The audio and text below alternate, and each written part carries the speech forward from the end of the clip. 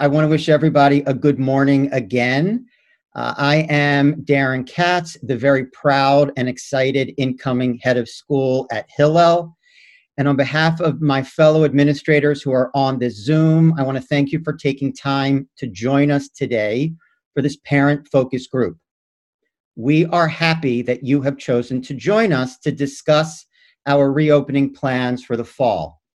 Our parents play a tremendously valuable part in this process as we continue our work to open school in the fall in the safest and healthiest manner. As you hopefully read in my email update last week from June 9th, our campus will reopen for in-person learning unless government regulations prevent us from doing so. And at this time, our campus reopening task force, chaired by John Pitcher, Hillel's Chief Operating Officer, in consultation with our medical advisor and our academic leaders, many of whom are on this Zoom, believe that all students will be able to return to our facility on a daily basis in the fall, albeit with physical distancing guidelines in place.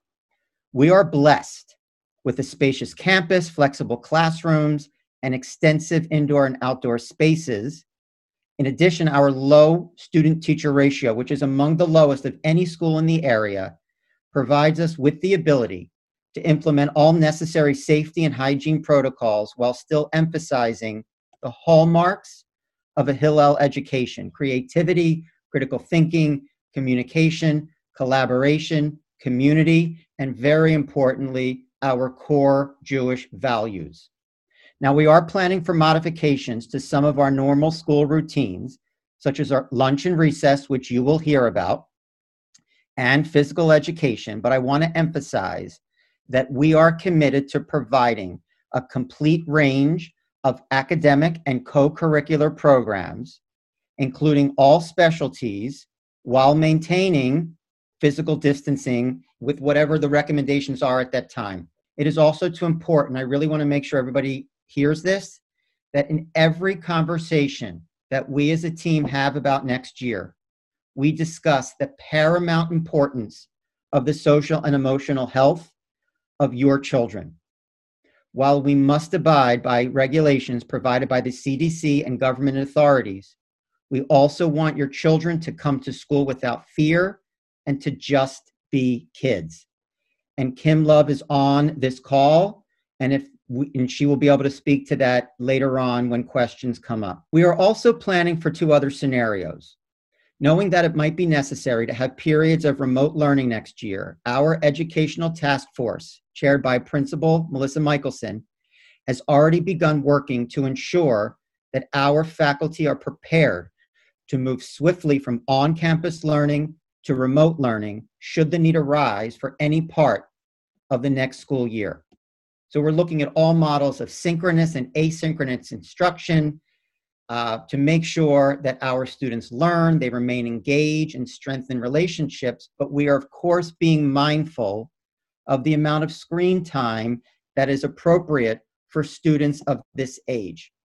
All K-4 students will be provided with a device next year, similar to the one-to-one program that's already in place for 5th to 8th graders. If we are teaching remotely, specialty classes, social emotional learning, and learning support will continue. And lastly, we recognize that there may be students, families, and staff with a heightened health risk and some who are just not ready to return to our facility.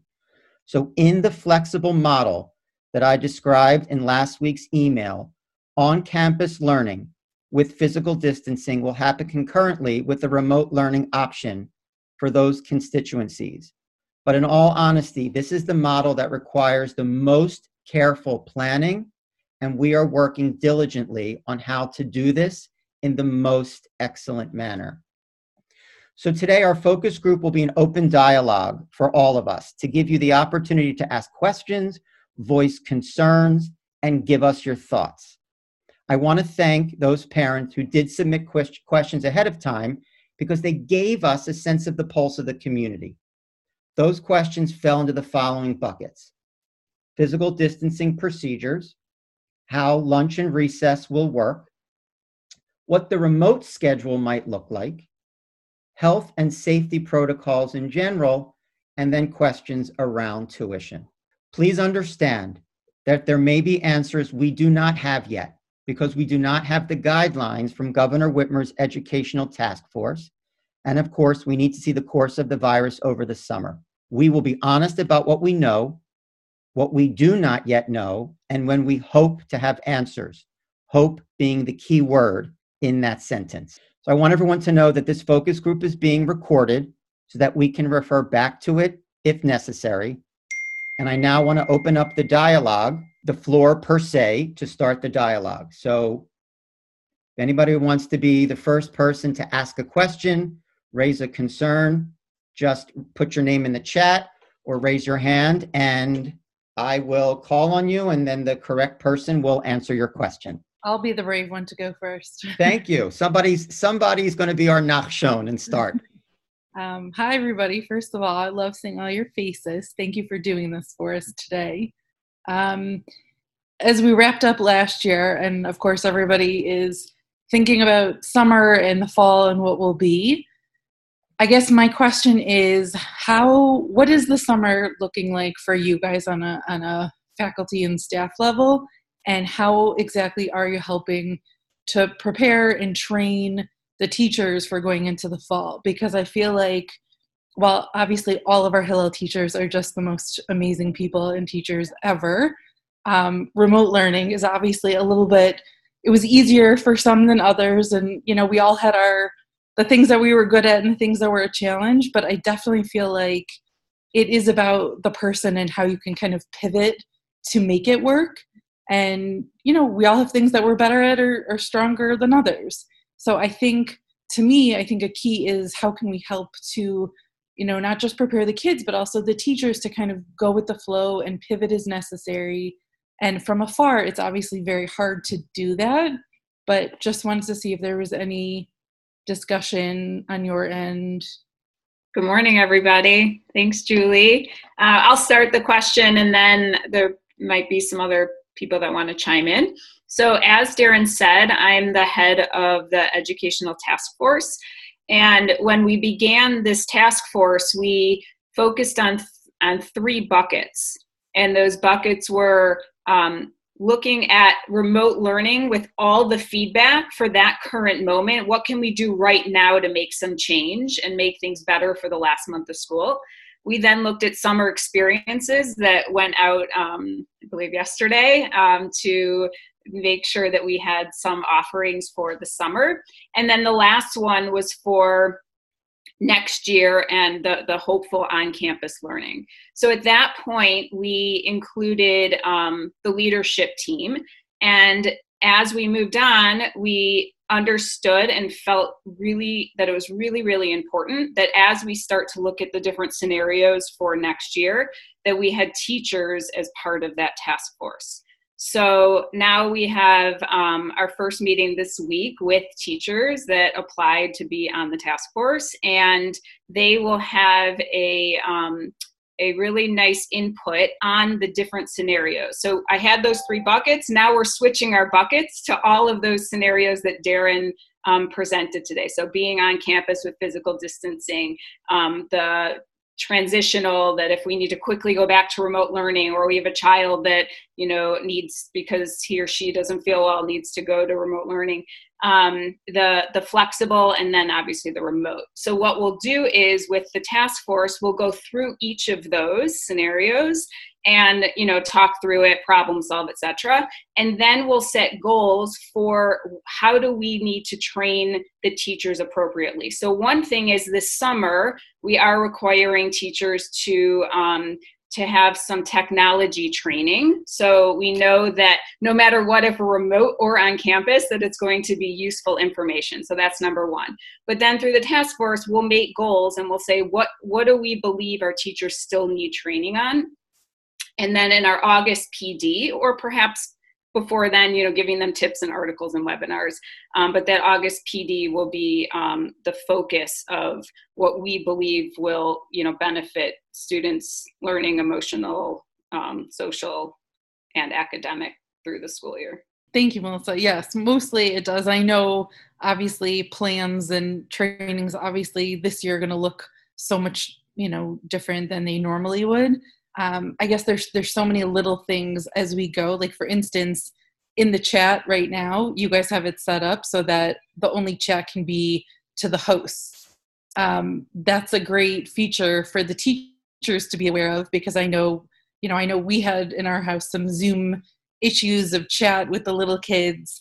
I don't know how to do that. I didn't know that you could do that, but I would hope that the teachers are going to learn, how to manage those things. And that's PD that in a million years, who would have thought that they, really needed to focus on those things. So I know there's going to be a lot of things that come up as it goes, and, just wanting to be reassured that that is the focus of PD for a little bit going forward.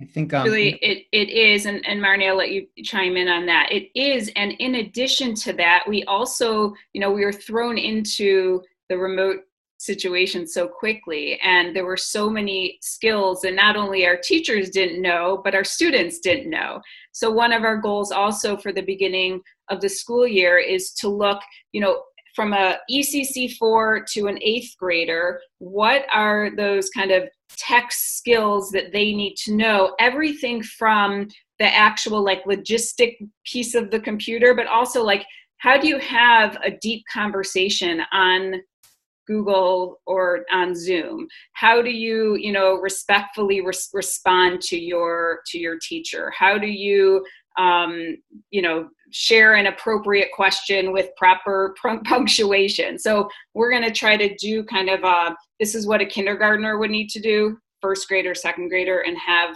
that kind of scope and sequence for both the teachers and the students. The other piece of the reason that we are going to one-to-one in K4 is by providing devices for all of our students. That gives us the element of being able to support and better monitor student situations. So because all of the K2 students will have an iPad provided by the school, it's part of our management system. So we can monitor and support students, parents, and teachers in making sure that those skills that the kids are practicing are able to happen appropriately. So that's a definite big difference for moving forward in the fall, is those devices. And this is sort of an overlay for everything that happened over the past 3 months since the middle of March and going forward.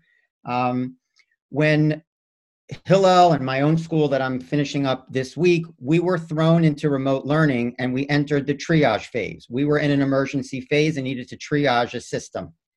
And Hillel did an amazing job of triaging a system and putting something in place in 72 hours. That was phase one. The next phase was adaptation, and that was taking feedback and making tweaks throughout the spring months in real time to make things the best it could be. Now, all schools throughout the country or even the world are entering into the third phase, at least Hillel is, and that's what's resilience. We are taking what our best practices that we learned and making them a part of our school culture, so that digital citizenship education that Melissa and Marnie are talking about for our kids, that will be a lasting artifact of our remote learning program, which is something that every child is going to need going forward. So there are some silver linings that are going to carry over into the resilience mode, which is where schools will be come the fall. So I just wanted to give a little overlay about that. Okay, I'm scanning just to see. Next question. Julie was our Nachshon. Thank you. And anybody have a next question? Just raise your hand or put your name in the chat. Okay, Amy's iPhone. Amy, okay, you're on mute, Amy. There we go. Okay. Yeah, this is Amy Berman. I appreciate everyone working so hard and all the time and effort that has been put in to teaching our kids. We have 4 and their teachers were amazing. I'm not sure if this has been addressed in any email, so I apologize if it has. But my husband Jared and I feel strongly that if at all possible, we want our children back in a classroom setting. and if it's deemed safe. And I'm wondering if it has been brought up or mentioned, if any other Jewish facilities can be used, if Hillel is big enough to have proper social distancing, or if we need to move any of the kids to other areas. But we want our kids to go back to school. I don't think that remote learning was working so great. And if at all possible, we want our kids in a real class setting, even if it's just with a couple other students. So Amy, I'm going to repeat something that was in email last week, and I'm going to turn this over to John and Andrea. So we will reopen our campus unless government regulations prevent us from doing so. Okay, and good. John, who chairs our campus reopening task force, and the members on his task force have been working tirelessly with equipment and safety protocols, and I'm going to let him speak about the benefit of our gorgeous facility and all the space we have. Right. So we have been working hard. We've looked at many options. As Darin mentioned in the beginning, we're blessed with lots of space, so we will use some different non-traditional space for some classrooms. But we think we'll be able to handle it for the younger children, keeping them for K through 2 for sure, keeping them in their classrooms. The classrooms will look different because we need to keep the kids apart. As you know, we want to keep them healthy and safe. And the recommendation could be as much as 6 feet of distance between desks, and we're working on that. We have ordered new desks for those young students. Actually small tables. They'll each have their own table, and we'll keep them as much as 6 feet apart. We actually yesterday received many of the tables, and we set up a kindergarten classroom to see if it would fit, and it worked out pretty well. We haven't done the other classrooms yet because the tables just arrived yesterday afternoon. That's just one example, but we're going through all the protocols of, and we don't have firm decisions yet, but we're looking at all the protocols of where students are going to enter the building, what kind of a health check is required. Is it the parents providing information every day, or is some other method, taking temperatures at the door every day, which I personally would like to avoid just for the congestion reasons. We're looking at everything. And as Darin mentioned, our goal and our intention is to start school in the building in September and stay that way. If we have any minor shutdowns, we'll have to deal with that if someone gets sick. Of course, any other school will be under the same conditions. But I think the team's working extremely well together, and we're looking at every possibility we can think of. We're getting great input from even the rest of the administration team who's not on the campus reopening task force. So I think we're doing very well, but we've got a lot more work to do. Andrea, anything you'd like to add? Yeah, hi. I'm Andrea Jenkins, Director of 1st through 4th grade. And Amy, let me tell you, I want your kids back on campus too. Like, that is our goal as well. So let's make that really clear. I can't add much more to what John said, but we actually physically walk this space and look at, every single kind of square footage and re-looked at spaces with a different lens in a different kind of way, so that we could really wrap our head around what we had to work with. And I will say our building is so well designed that it's going to allow for this to happen. And we're super excited about that and feel very fortunate that we aren't in a box, right, that doesn't allow for this type of flexibility. So we will do this all with the developmental stage of the children in mind. So that's the other important piece to this, is it's not just about popping kids into space and saying, have at it. We're really looking at what are the needs of a 6-year-old, versus the needs of a 12-year-old, and how do we make those adjustments. So the two task forces are working together in that respect, and it's coming together. It's, you know, it's piece by piece, and we will be prepared to pivot as the governor's guidelines come out. That's awesome. Thank you all so much for trying your best. It's really appreciated, and I know that you are. Thank you.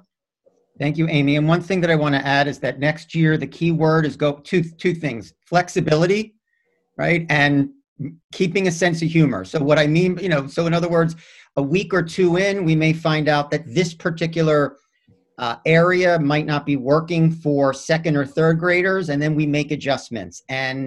But we are committed to getting your kids back in school. And at this time, Amy and everybody else, we are not looking at, right now, we're not looking at other spaces because we can handle all the students in the building. Okay, so thank you for that question. That's an important one. And before I forget, you're going to be getting a survey from both of our task forces and from me, Amy Schlussel and Nicole Miller on Friday.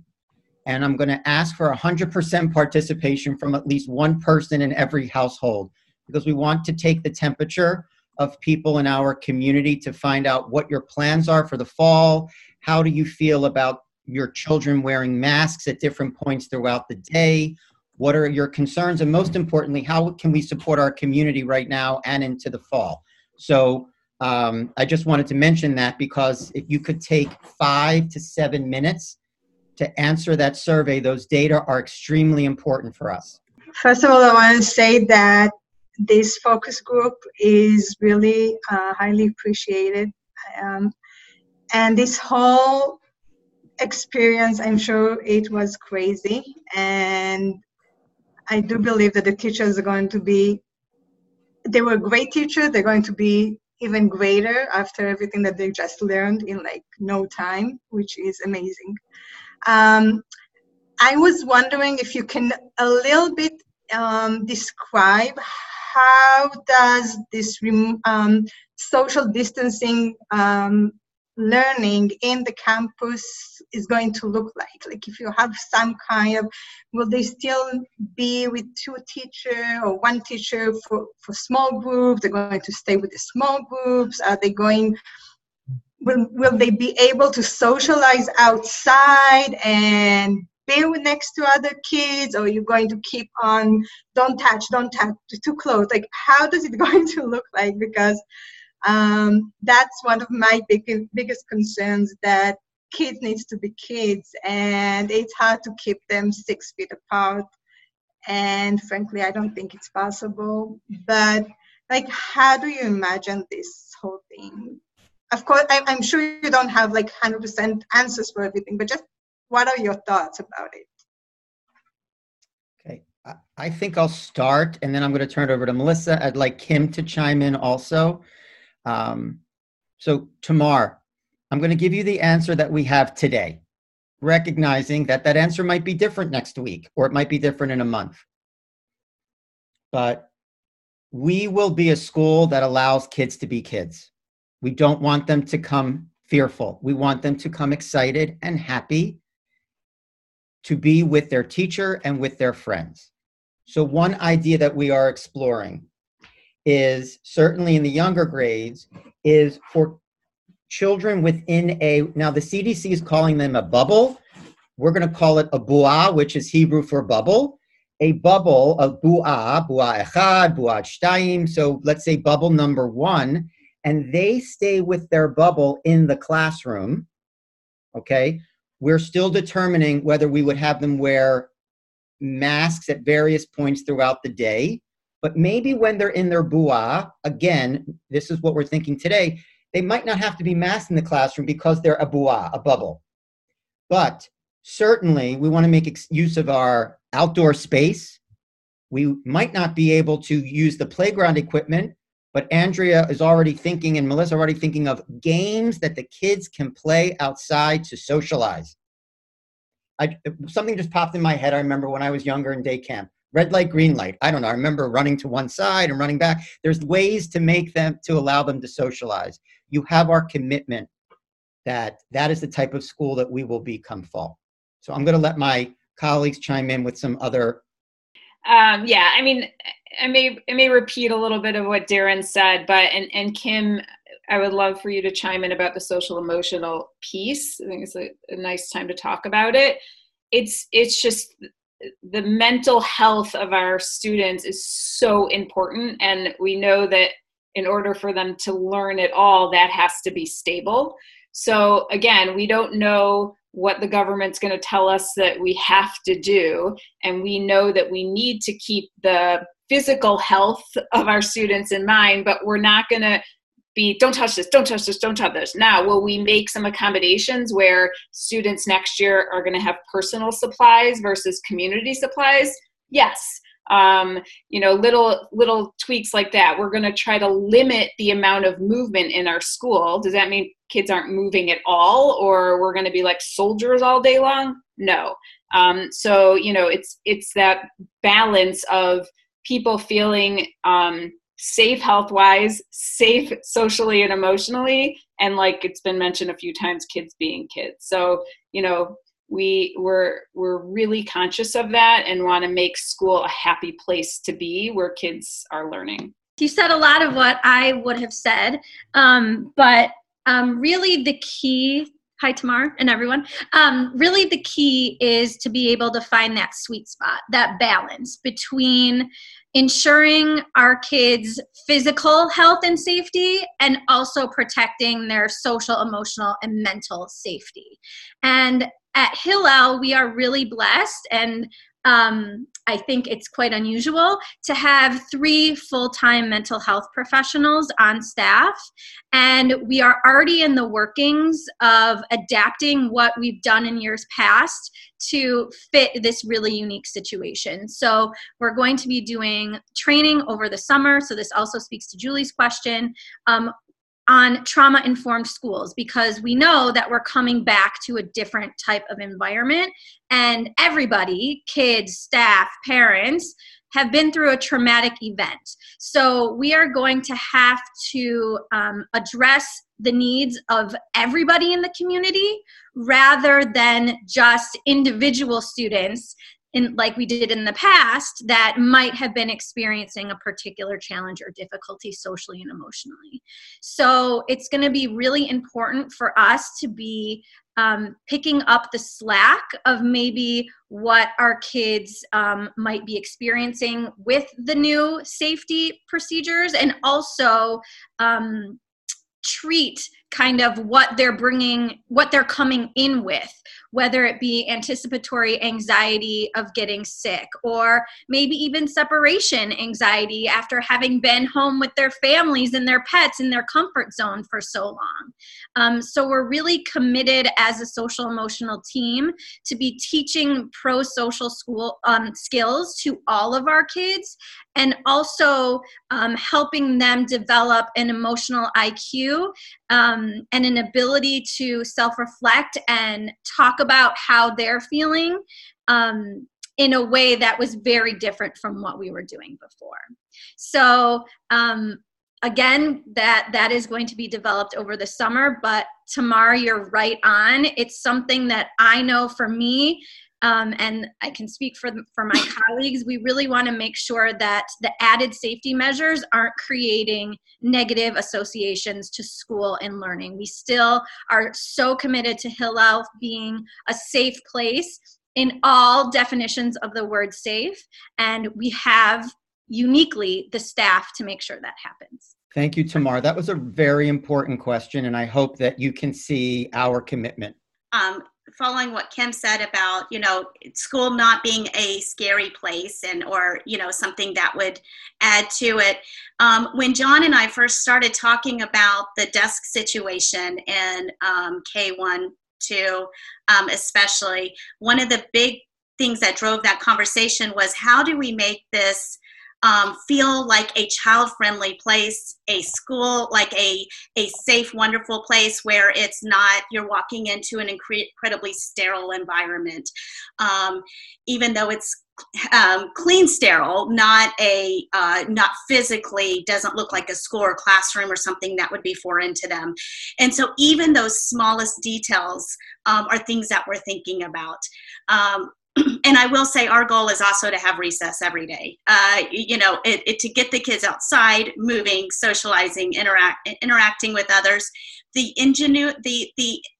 creativity of children is really remarkable, and being able to also come up with games and activities that they can play with certain parameters. Just at the end of last year, I saw one thing that started at the 2nd and 3rd grade recess were a game, races. Kids were just racing up and down the track, and they organized this completely by themselves. And that right there is a social distancing kind of thing where they can race, and they can have, little competitions, or, do some fun stuff like that. So they will also design things that, or have their creativity that will contribute to that social piece. And we are working on how do we actively teach them. I know that our PE staff can actually actively teach those things as well, of what are some things that we can do to keep them physical, keep them moving, get that fresh air, and still maintain that those healthy protocols. Okay. Thank you, Andrea. There's a bunch of questions that came up, and I want to be able to get to everybody within the time that we have. Hi, guys. First of all, I just want to say you guys have been amazing. Really, I thought remote learning personally was actually how you guys threw it together so quickly, figured it out. Kudos to you. It was wonderful. A couple of things. I'm not really sure now if I should go back, because I can see that remote learning is probably not going to happen. There were a couple of things I wanted to ask about the remote learning, and it was about, I think I had discussed it last time in the last meeting, about FaceTime with the teachers and the students, and planning the length of activities. I found some days were very long, some days were very short. So I was going to go into that. I'm not going to go into that. I do want to say, Kim, I'm glad to hear that you guys are coming from the point of view of trauma. It has been very stressful for everybody.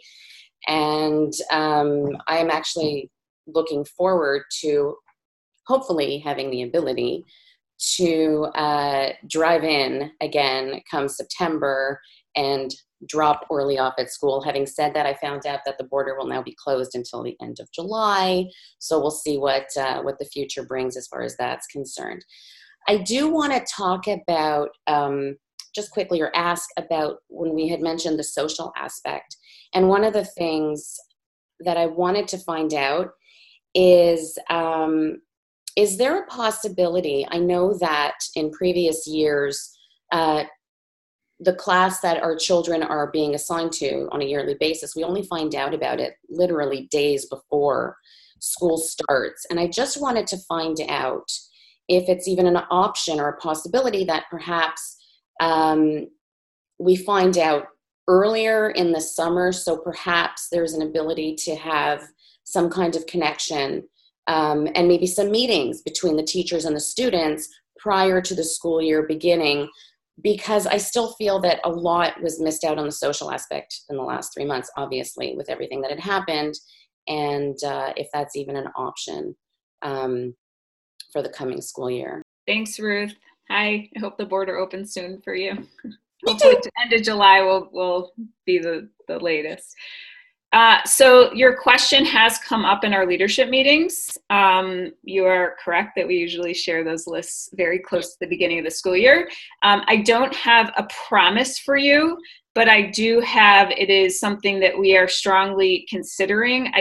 Part of the reason why we wouldn't send them to families super early, so let's say like beginning of August, is so much changes. Kids come, kids go. There's so much that goes into creating the class lists, and even 1 or 2 enrollment changes can shift lists. However, we do understand your perspective, and the chances are good that we will share lists earlier than usual. And then that also goes with government regulations too. We can find out we can only have so many kids in a certain bubble or whatever. But as of now, our class sizes will be as usual from the past years. And we are strongly considering sharing lists earlier, but not like that August 1, not that first week of August. Okay, thanks. Okay. L.R. Zesking, I'm sorry, I don't know your first name. I'd love to know what it is. Lisa. Lisa. Hi, Lisa. Okay, go ahead, Lisa. Okay, so my question is regarding masks and the kids. And I keep talking to all these different physicians about, the effect the masks have on our children, and is it necessary for them to be wearing them in school, and the low risk, and obviously the even lower mortality rate with children. It's one thing to see the teachers in full PPE. It's a very different thing to have your kids trying to adjust and fidget and breathe through something that they're not comfortable with. It's not a natural experience for them at all. And it's really something that my husband and I are very uncomfortable with. How, and I hope someone else will chime in on this with me as well, Randy possibly, but how do you foresee them wearing masks in school and not fidgeting and not being distracted and wearing them correctly and making sure they're breathing and everything else is good, especially with the little ones? Okay, Lisa, I'm going to take that first, and then anybody else can chime in. We are also concerned. Okay, and so we will rely on the advice of our medical advisor and what the CDC is recommending, and also balance the fact that it's really, really uncomfortable and hard for little kids, especially, to wear a mask for hours and hours at a time. I don't have an answer for you, I don't have an exact answer for you right now, but I want you to know the one option that we have today, okay? And again, I'm not making any promises, but is that when students are in the hallway and one bubble is interacting with another bubble, we would ask them to wear masks, maybe at arrival and dismissal, but that would be it.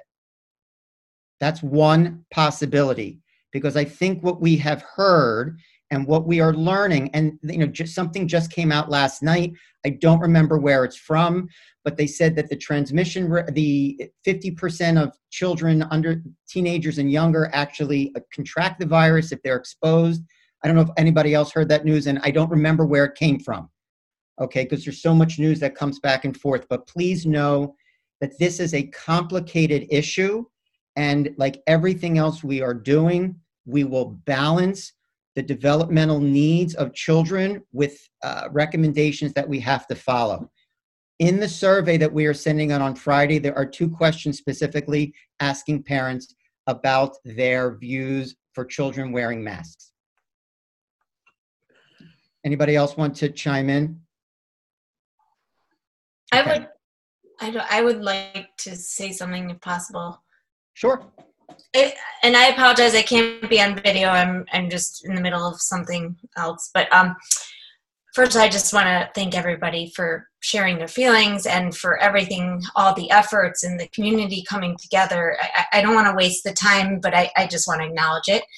I guess I'm getting a little triggered by what was just stated because I'm extremely high risk, and I find that the society in general is having a split between maskers and non-maskers. And I feel like I'm getting judged a lot because I'm trying to follow the protocols and keep me and my family safe. But a lot of people are not comfortable wearing masks. And honestly, it's not comfortable for us either. But at the same time, I'm trying to stay safe and keep my kids safe. And my question was, how are you going to manage, the different, comfort levels and experiences and safety measures in order to protect everyone involved? Because I know that a lot of people don't wear masks, but a lot of people also aren't high risk either. So I'm wondering, how are you going to handle families that aren't willing to do that versus like families that aren't comfortable with that? Because I don't want to feel like I can't come to school, have my kids go to school if they're not going to be safe. And I'm not judging. I'm just saying it's been a hard thing for everyone. I'm just very concerned because people are becoming very relaxed, but all the literature and all the research on the news, whether it's true or not, I don't know, but is saying that all these states that are reopening are now having major surges of cases again. So this is not going away. And I know this, we all want to just be free and back to some normalcy, but I'm also very concerned because I don't want to get sick. Of course. Tracy, Thank you. Tracy, we all hear you, and we recognize that this is a complicated issue. And so we're including questions about it in our survey just to take a pulse of the community, but ultimately we will be making the decision as a school for what our policy will be based on government regulations and recommendations from the CDC, and speaking with our medical advisor and others who we need to consult. Thank you. I appreciate it. Okay. I want to go next to, and Tracy, I know I'll get back to you because I think you had another question. Mike Schuckman. Hey, how are you? Sorry my video's off, but I've got like inappropriate painting on my wall, so that's probably that's fine. Probably not the right venue for this. But no, so I have actually just two-part question. I guess the part one is, I hear a lot about we're talking about the social emotional, and we're talking about like how traumatic this is for the kids. It becomes a self-fulfilling prophecy. Kids are very resilient. If we go in from the perspective that everything is traumatic, yeah, it'll be traumatic. It becomes a self-fulfilling prophecy. My suggestion is let kids be kids. Try to make it as normal as possible, but don't force upon them the fact that it's traumatic. Because, listen, my kids are fine. They're normal. They understand what's going on, but we're not telling them, this is just going to be completely awful for you. So that's part one. That's my opinion, but that's just how I see kids are. Number two, as it relates to education, there's definitely been a 3-month gap. The teachers have done an amazing job under very difficult circumstances, but nonetheless, there's a 3-month gap that will need to be made up in terms of education. How are we going to make sure that the 3 months, which are pivotal for the kids, second grade, third grade, very pivotal, how are we going to make sure in their current environment that these past 3 months, they're all caught up and prepared as they move forward? I appreciate it.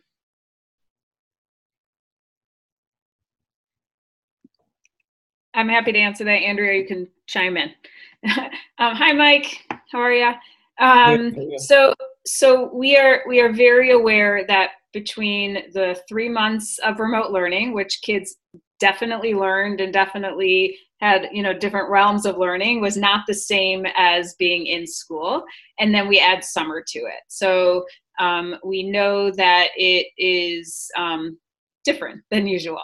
So a couple things with that. One is we have curriculum coordinators, and I meet with the curriculum coordinators, and they are very, very in tune of the benchmarks, for lack of a better word, of the benchmarks that our students need to achieve each year. And during remote learning, they, with other colleagues, went through the curriculum and decided what are the most important things that we need to try to teach and kids to learn during this time. Then they are, through the summer, beginning of the school year, the curriculum coordinators and other colleagues will go through that curriculum and decide what was lost during that time and where do we need to start at the beginning of the school year. So one is just awareness, and that they are on top of it. This isn't, luckily is probably the wrong word, but we're not talking about, 3 kids coming into 3rd grade that have a loss, right? We have almost our entire Hillel community. And so everybody is starting at that same point, and the teachers will make sure that they start the school year and hopefully use the word resilient. Hopefully kids things will come back, the teachers will review, and they can move on. Can I say that, you know, by November, they're going to be the exact same as they would if we didn't have this situation? No, but I think that the teachers are very in tune, and the curriculum coordinators will support them to make sure that the year, that review part and getting kids back to where need to be, you know, again, it's everybody. So getting them back to, you know, a successful moving forward of learning. I think it's where there can be a plan in place. I think that's important as well. So it sounds like you guys have a plan in place. So that's yeah, good. and the important piece of that plan is to communicate to all of you, which we will do. Okay. Thank you, Mike. I appreciate that. I want to address a question that was submitted ahead of time, and I'm sure there may be some others who are wondering it as well. And that question is the scenario number 3 that was in the June 9th email, which we are calling the flexible option. Is that just a planning scenario? The question was, is that just a planning scenario, or is it a firm option that will be available for those who need it? So the answer to that question is we are 100% committed to providing a flexible option for families and children who may be at a heightened medical risk and or are just not ready to come back into the building. In the survey that we are sending out on Friday, we are asking some direct questions. One of those is, at this time, what are the plans for your children in the fall?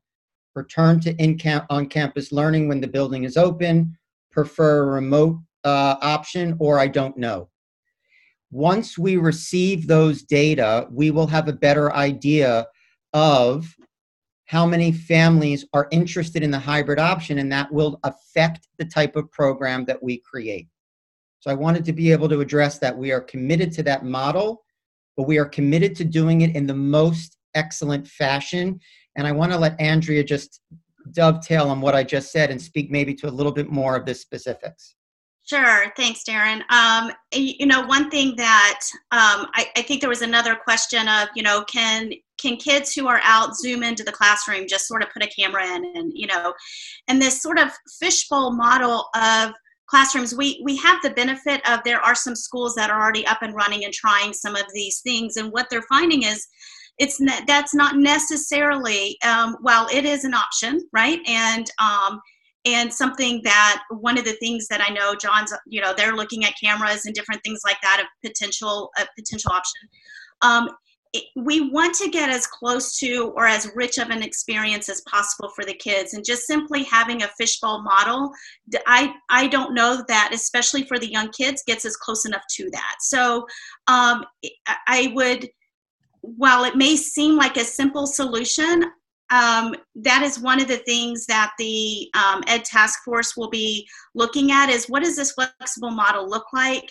And again, going back to it, for a middle school student, looks very different than for a younger student. So so really taking into account, you know, having a fishbowl model would mean a kid is staring at a screen like 6 hours a day, and we know that that's not ideal either. So what does it look like? How do we serve our students to the very, very best and give them the richest experience possible in a flexible model or an on-campus model, whatever it is, wherever they may be.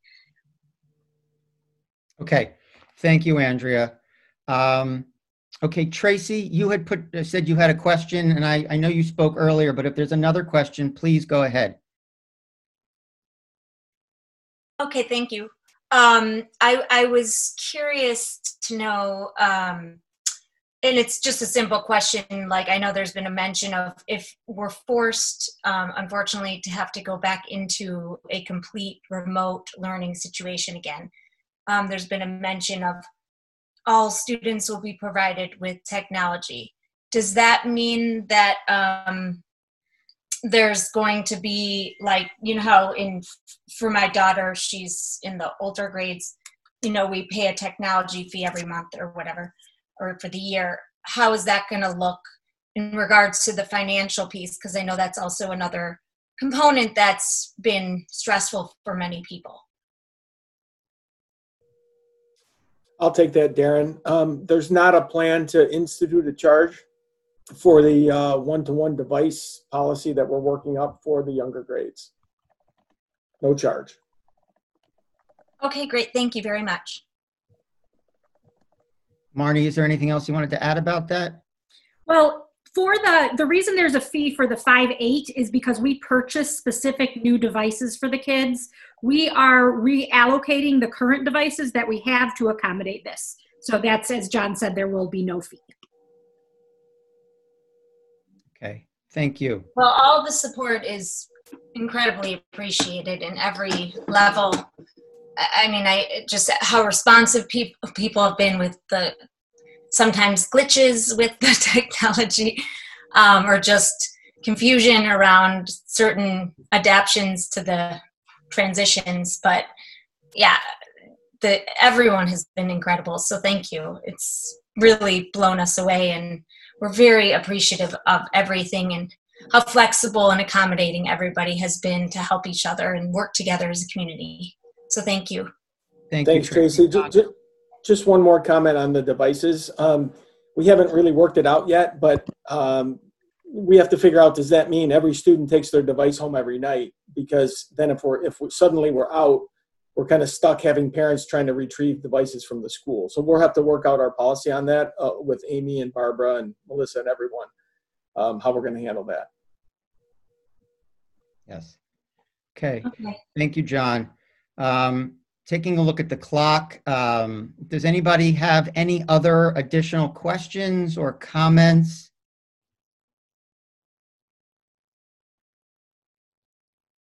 Okay. So actually, yep. Darin, if I know this came up and it was something that I think maybe Ruthie brought up, but I think another person chimed in that they would actually love to hear. And Tracy alluded to it in her last question of if there is a chance that we go back to remote learning in the fall, which there, possibly is, right? There has been a lot of questions about the synchronous versus the asynchronous model, where the synchronous, we would call that live instruction, right? And the asynchronous, where it's more of what the students had this last go around with remote, where it's pre-recorded, pushed out. Both are very valid and very highly used modes of online learning.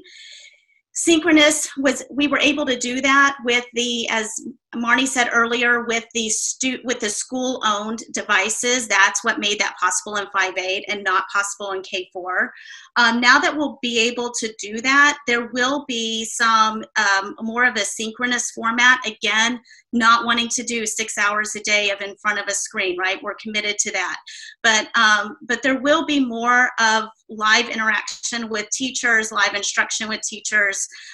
This is where we move to that resiliency phase. We learn from the past experience, and we're not in this just sort of patch it and move on phase. We are in a position where we can look at how to deliver something more in a more live synchronous format with more of a schedule, something that is a little more predictable. So we've taken that feedback, we appreciate it, and so I did want to put that out there because I know that is a question on people's minds. Okay, thank you, Andrea.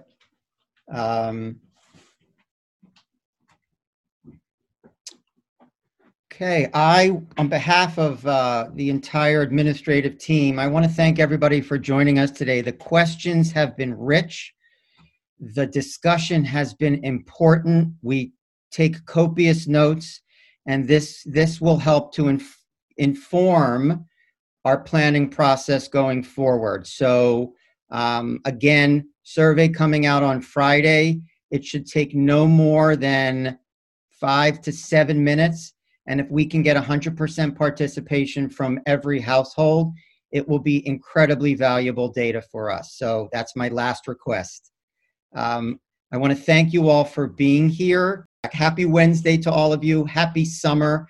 I look forward to meeting all of you when I arrive in Michigan in mid-July.